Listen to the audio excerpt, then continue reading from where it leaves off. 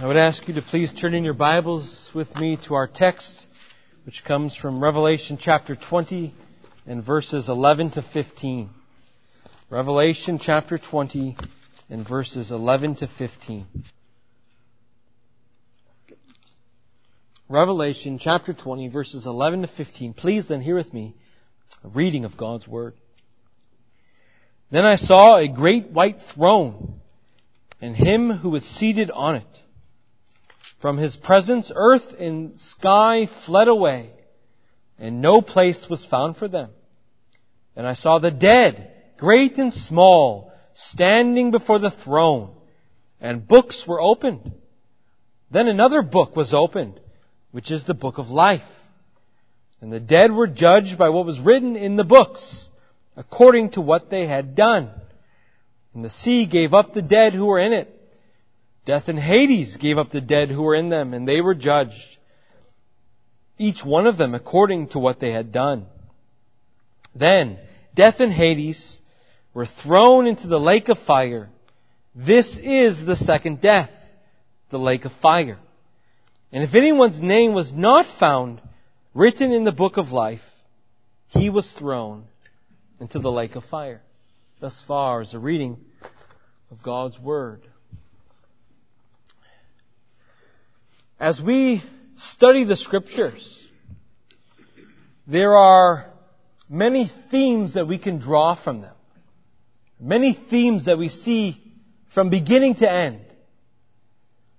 One such theme that is prominent in our text this morning, that we see from really Genesis to Revelation, is this: God's glory in delivering His people through judgment.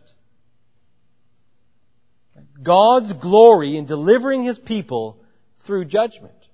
We see this all the way back in the book of Genesis with Noah and the flood, didn't we? In Genesis chapter 6, 7, and 8. Right, what does God do? He determines to blot man out from the world. But in doing so, in judging them with those flood waters, what did He do? He preserved His servant Noah, who Peter calls later in his epistles a herald of righteousness. Right? So through the judgment, He delivered His people. We see this likewise in the book of Exodus, don't we? And the Egyptians in the Red Sea. How God delivered His people through judgment. Right? Through judgment of their enemies. He parted the Red Sea, those waters, so that His people could get through. And then by those very same waters, He judged the Egyptians. We also see this in a text like Judges chapter 7. Remember there, God delivers the Midianites into the hands of the Israelites. Right? But only 300 of them, right? Gideon and the 300. In order that His people might no longer be under the oppressive rule of Midian anymore. And so we see that God delivered His people through Gideon and the 300, through the destruction of His enemies. And then finally we see this with Rahab in the fall of Jericho. That Rahab and her family is allowed to escape. They're delivered, right, through the destruction after the walls of Jericho fall. And so we have example after example after example of God being glorified through delivering His people through judgment, right, through the judgment of His enemies.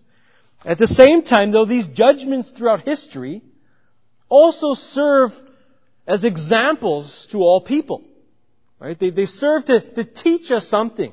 Right? To show all people something. In fact, what we see is that these judgments by which God's people are delivered are typological of something else. Right? They are a type. They point to something further and beyond themselves. We see this in a verse like Jude, verse 5. There we read this: Now I want to remind you, although you once fully knew it, that Jesus, who saved a people out of the land of Egypt, afterward destroyed those who did not believe. And the angels, who did not stay within their own position of authority, but left their proper dwelling, He has kept in eternal change under gloomy darkness until the judgment of the great day.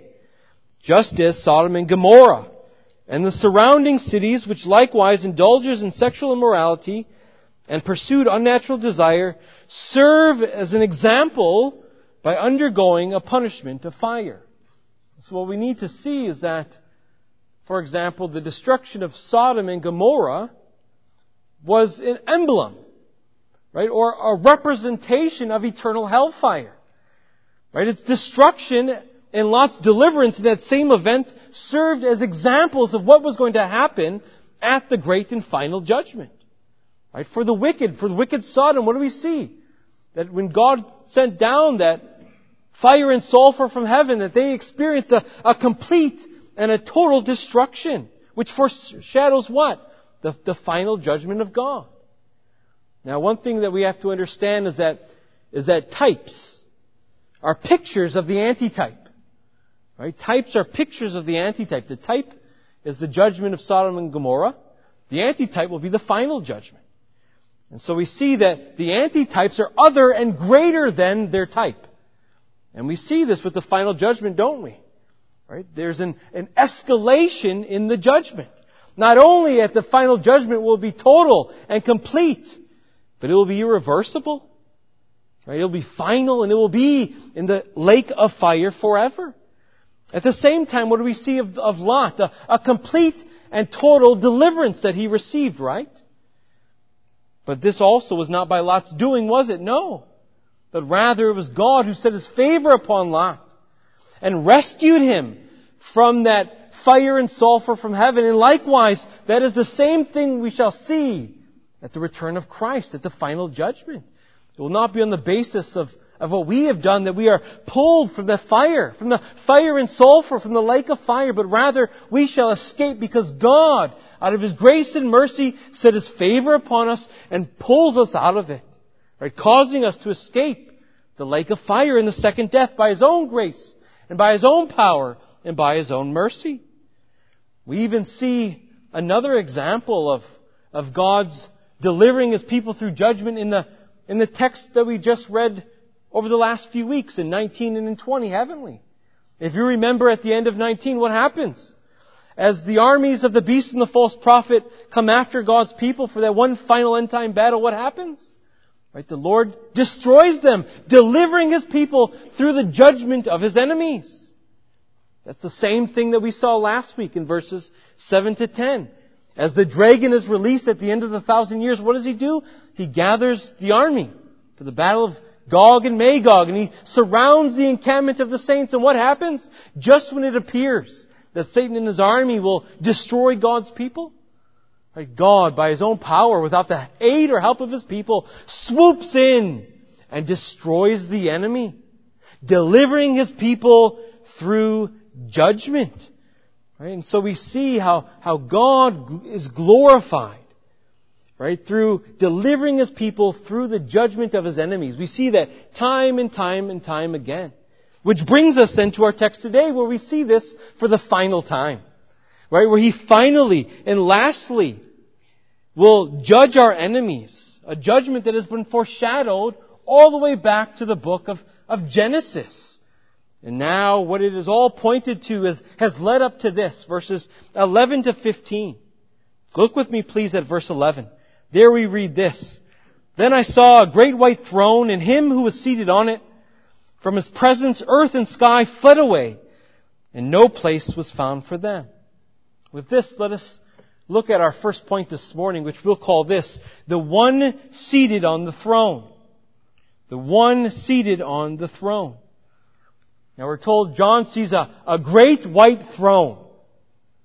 And it's this because of He who sits upon it. But the question is, who is actually sitting on the throne? The text doesn't explicitly tell us who it is, does it? Is it the Father who's sitting on the throne? If you remember, it's the Father who's sitting on the throne back in Revelation chapter 4 verse 2. It's the Father who's sitting on the throne in Revelation 5 verse 7 when the exalted Lamb comes to the Father and takes the scroll from Him. It's also the Father in Daniel chapter 7, which has been referenced many times in the book of Revelation, who is seated as the Ancient of Days upon the throne, judging, right, the kingdoms of the world. So is it the Father who's on the throne? Well, there's more to the picture, isn't there? Scripture also tells us in Matthew 25 verse 31, when the Son of Man comes in His glory and all the angels with Him, then He will sit upon His glorious throne. Right? Paul says in Acts chapter 17 verse 31 that God has fixed a day on which He will judge the world in righteousness by a man whom He appointed. I think right there we have the answer. Right here we have the answer to the debate of who in this final judgment scene is seated upon the throne. In the final judgment, what we need to see is that it is executed by God. The final judgment is executed by God in the person of His Son, Jesus Christ. Right? That's what we see. Right? Because Scripture is clear that God is judge. Right? God is judge. We read that in Hebrews chapter 12 verse 23 that God is the judge of all. However, this judgment by God will be executed in a visible manner through the person of Christ. Right? That's what we will see. This is why Jesus can say in John chapter 5 verse 27 of what the Father gives to Him. He says this, and He has given Him authority to execute judgment because He is the Son of Man. Right? That's what Jesus says of Himself, that the Father has given to Him. He has given Him authority to execute judgment because He is the Son of Man. And so what we see then in our text is that Christ shall return at His final coming as judge. Right? He will come from heaven to earth as judge. And He will not then come in humility, but rather He will come in power.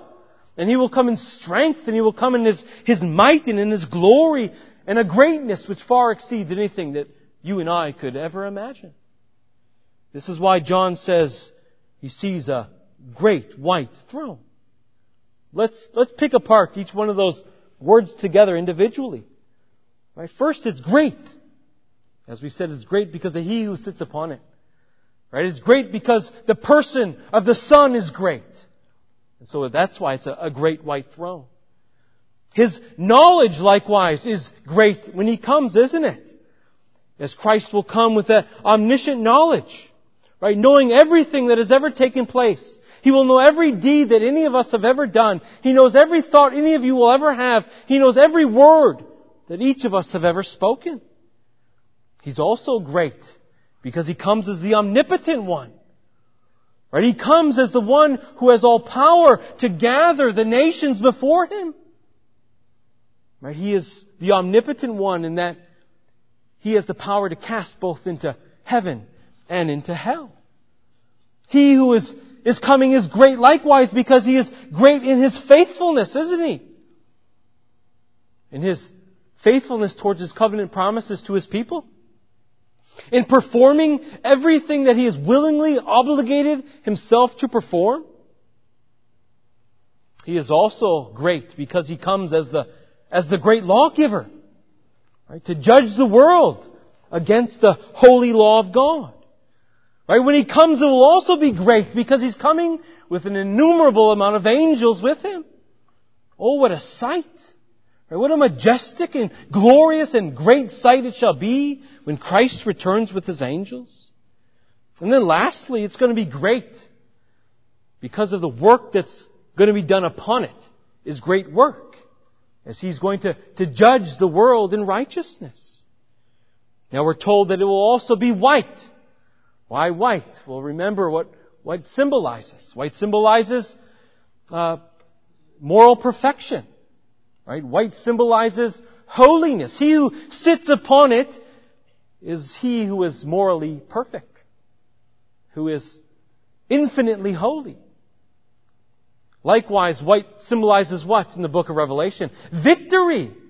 So that He who is coming is the victorious one. He who is coming is the triumphant one over all of His enemies. And at that time they shall bow the knee to the victorious, triumphant one.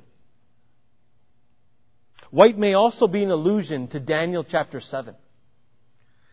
If you remember, the Ancient of Days, as He sits upon His throne, we're told wears white garments. And He has hair as white as wool.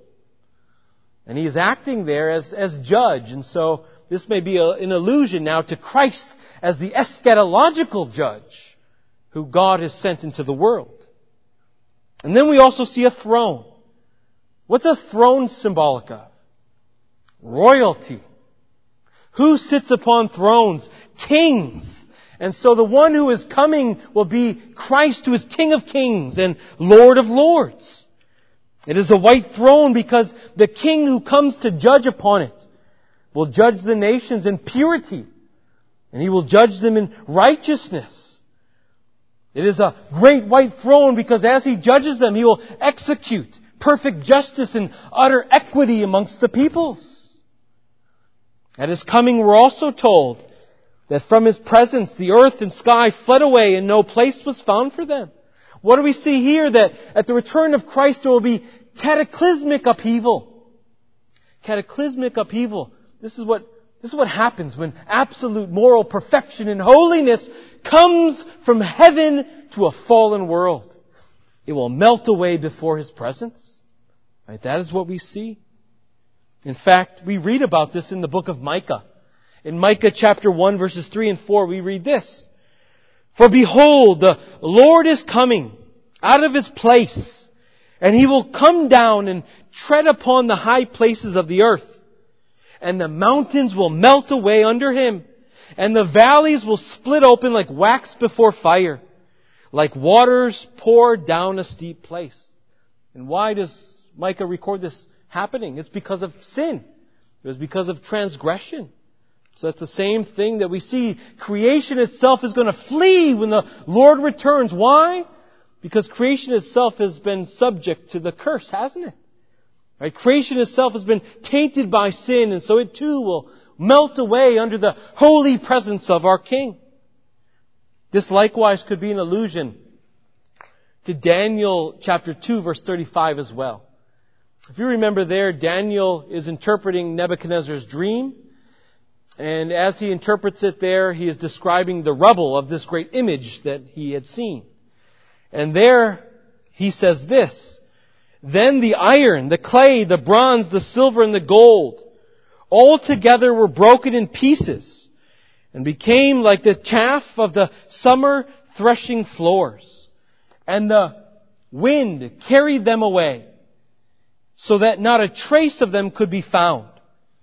But the stone that struck the image became a great mountain and filled the whole earth. Now the image that Daniel is describing is symbolic of the world kingdoms that were going to give way to God's coming kingdom, which stands forever and destroys them all. And so just as the wind carries these kingdoms away, in our text we see that all the earth is carried away or flees away when Christ returns. That all that stands now is God and judgment. And so if point one then was the one seated on the throne, let's look at who are those who are standing before the throne. This is our second point then. Those who stand before the throne. Those who stand before the throne. Please look with me starting at verse 12.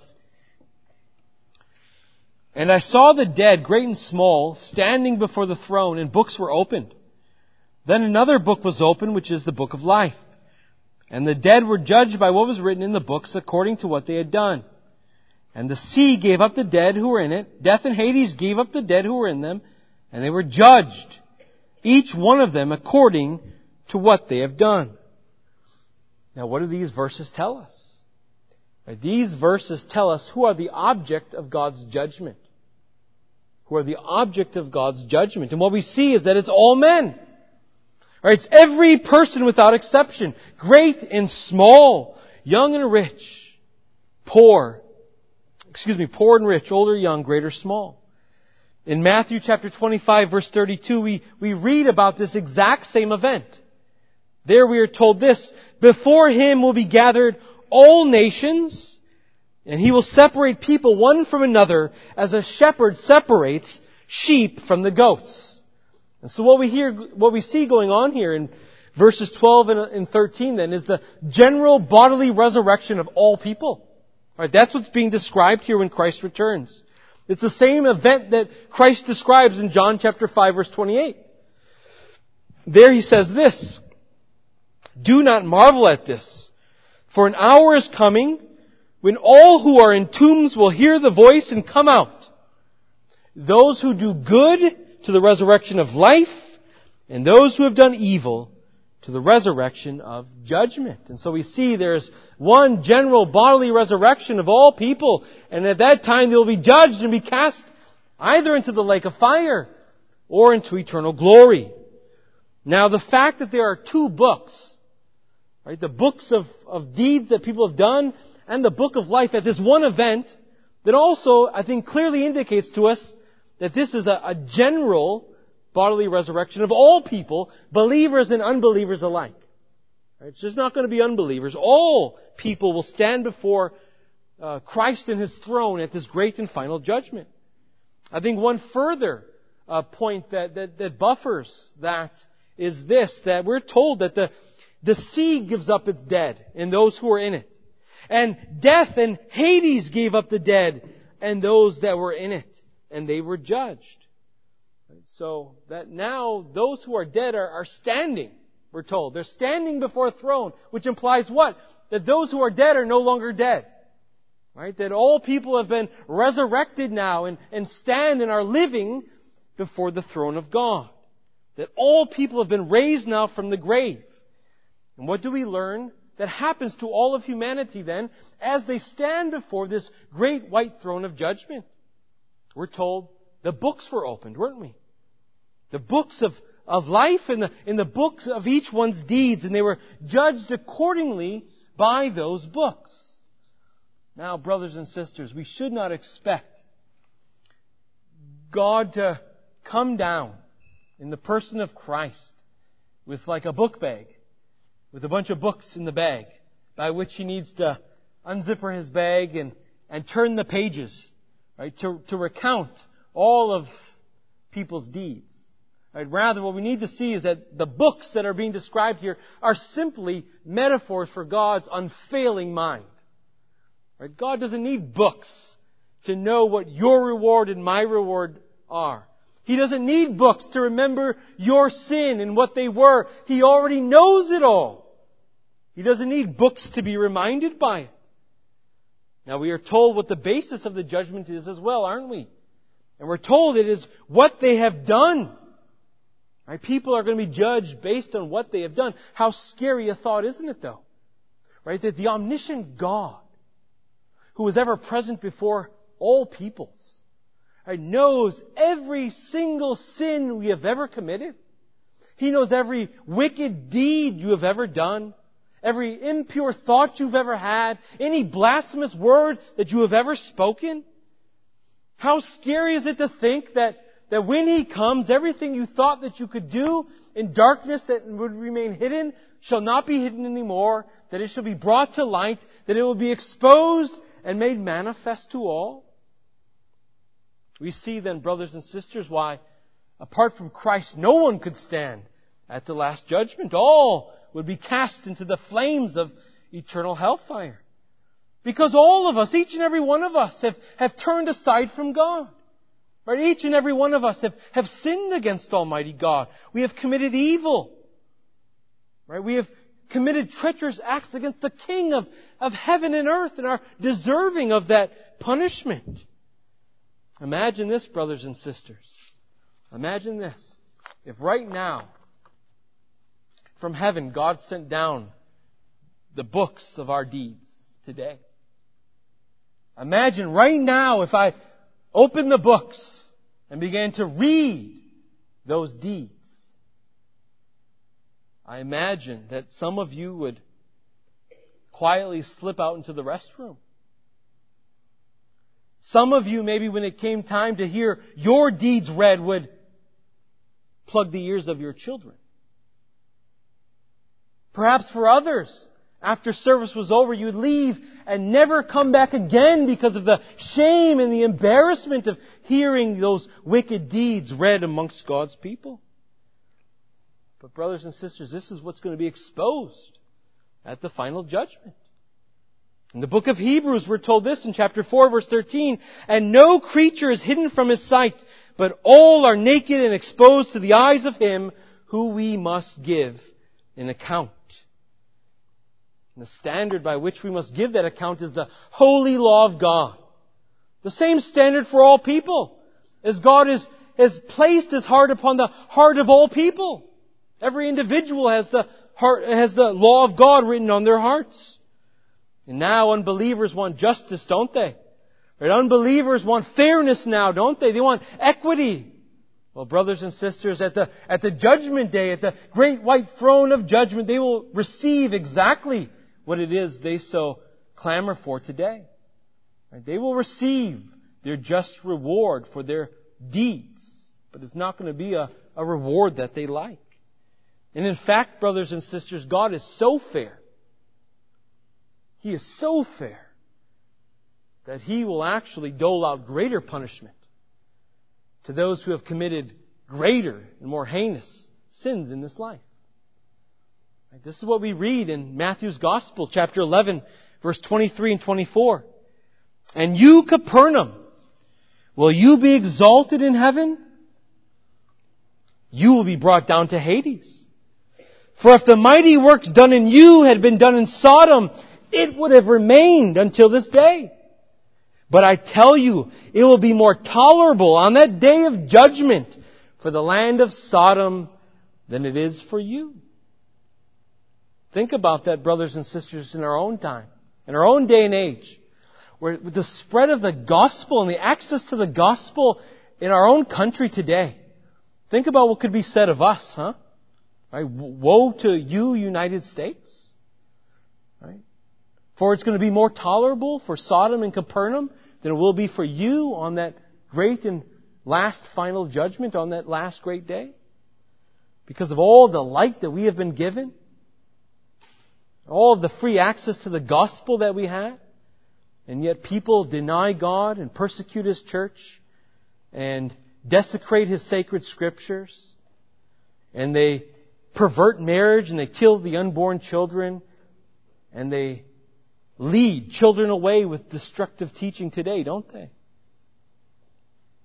May it be a call upon this nation and all people to see our need to repent and to turn away from our sin and to the Lord. This leads us then to our third and our final point this morning, which is the second death. Please look with me at verse 14. Then death and Hades were thrown into the lake of fire. This is the second death, the lake of fire. And if anyone's name was not found written in that book of life, he was thrown into the lake of fire. Here, brothers and sisters, we see what? The last enemy is now destroyed. The last enemy, death. Right? Death is thrown alongside the dragon and the beast and the false prophet and all who bear the devilish mark of the beast into the lake of fire. A death that we said is spiritual in character. It is the eternal torment of the soul that they will experience forever.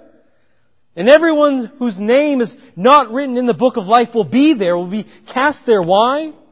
Because they are judged according to their own works. And their works are found wanting. Right? They'll be judged in the courtroom of God as guilty. Right? Condemned for their sin, not standing before God with a perfect righteousness which is necessary to stand before Almighty God. But remember, brothers and sisters, that there are many books here at this final judgment. There are the books which contain all the deeds of what people have done. But there is also what? There is also a book of life. And in that book of life will be the names of all of those who the Father has chosen in Christ before the foundation of the world to have salvation in Him.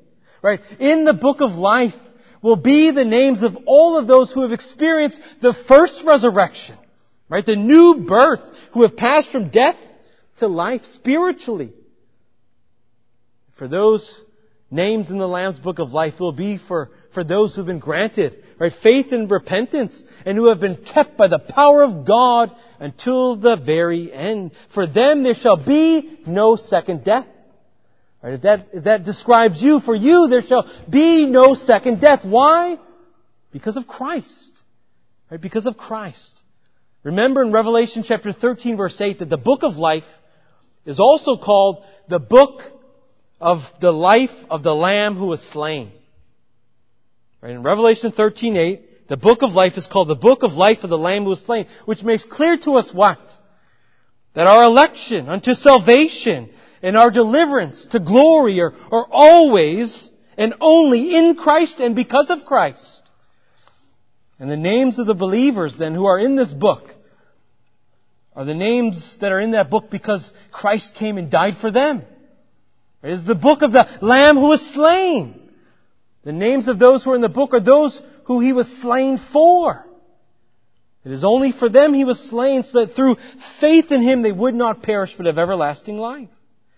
So that all who believe in His name would be able to stand before the great white throne of judgment and not stand in terror and not stand in fear, but rather stand in excitement as you await the glory that is about to be revealed to you, knowing that there is now no condemnation for those who are in Christ Jesus. For God sent His Son to fulfill what? The righteous requirement of the law for you. That Christ Himself bore the curse that you deserved in your stead so that we stand before the great white throne of judgment. We will now stand cleansed by the blood of Christ. We will now stand not in our own filthy rags, in our own filthy, disgusting garments, but rather we will stand before the great white throne room with the robes of Christ, the righteous robes of Christ, guilt-free. And so while the wicked will experience the second death because of their own wicked deeds, you and I and all believers will experience eternal life not because of our deeds, but because of the merits of Christ. Right? Because of what Christ has done. Having reconciled us to God, delivered us from the bondage of sin, doing those things on our behalf, for us. You know, brothers and sisters, I wonder, why would anyone want a chance going to the final judgment, banking on their own works before God? We see how they will fare, don't we? But you and I, those who have believed on the name of Christ, who trust in His name, who have cast off our own self-righteousness for the righteousness which comes through faith in Christ, we do not have to fear then the final judgment. Right? Because we will stand there, right, covered in the blood of Christ with His works perfectly completed. And for that reason, you and I shall one day stand with Him in glory. And so we can take comfort, brothers and sisters, at the final judgment that when we stand before Christ, we will be standing before our Redeemer. And we will be standing before our Savior. This is why David then can declare in Psalm 32, "Blessed is the one whose transgression is forgiven, whose sin is covered.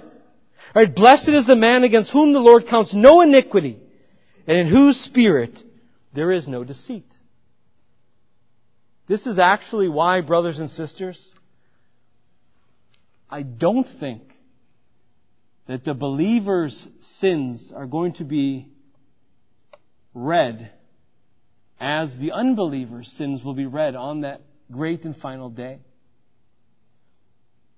Now, there are good brothers on both sides that disagree on this topic.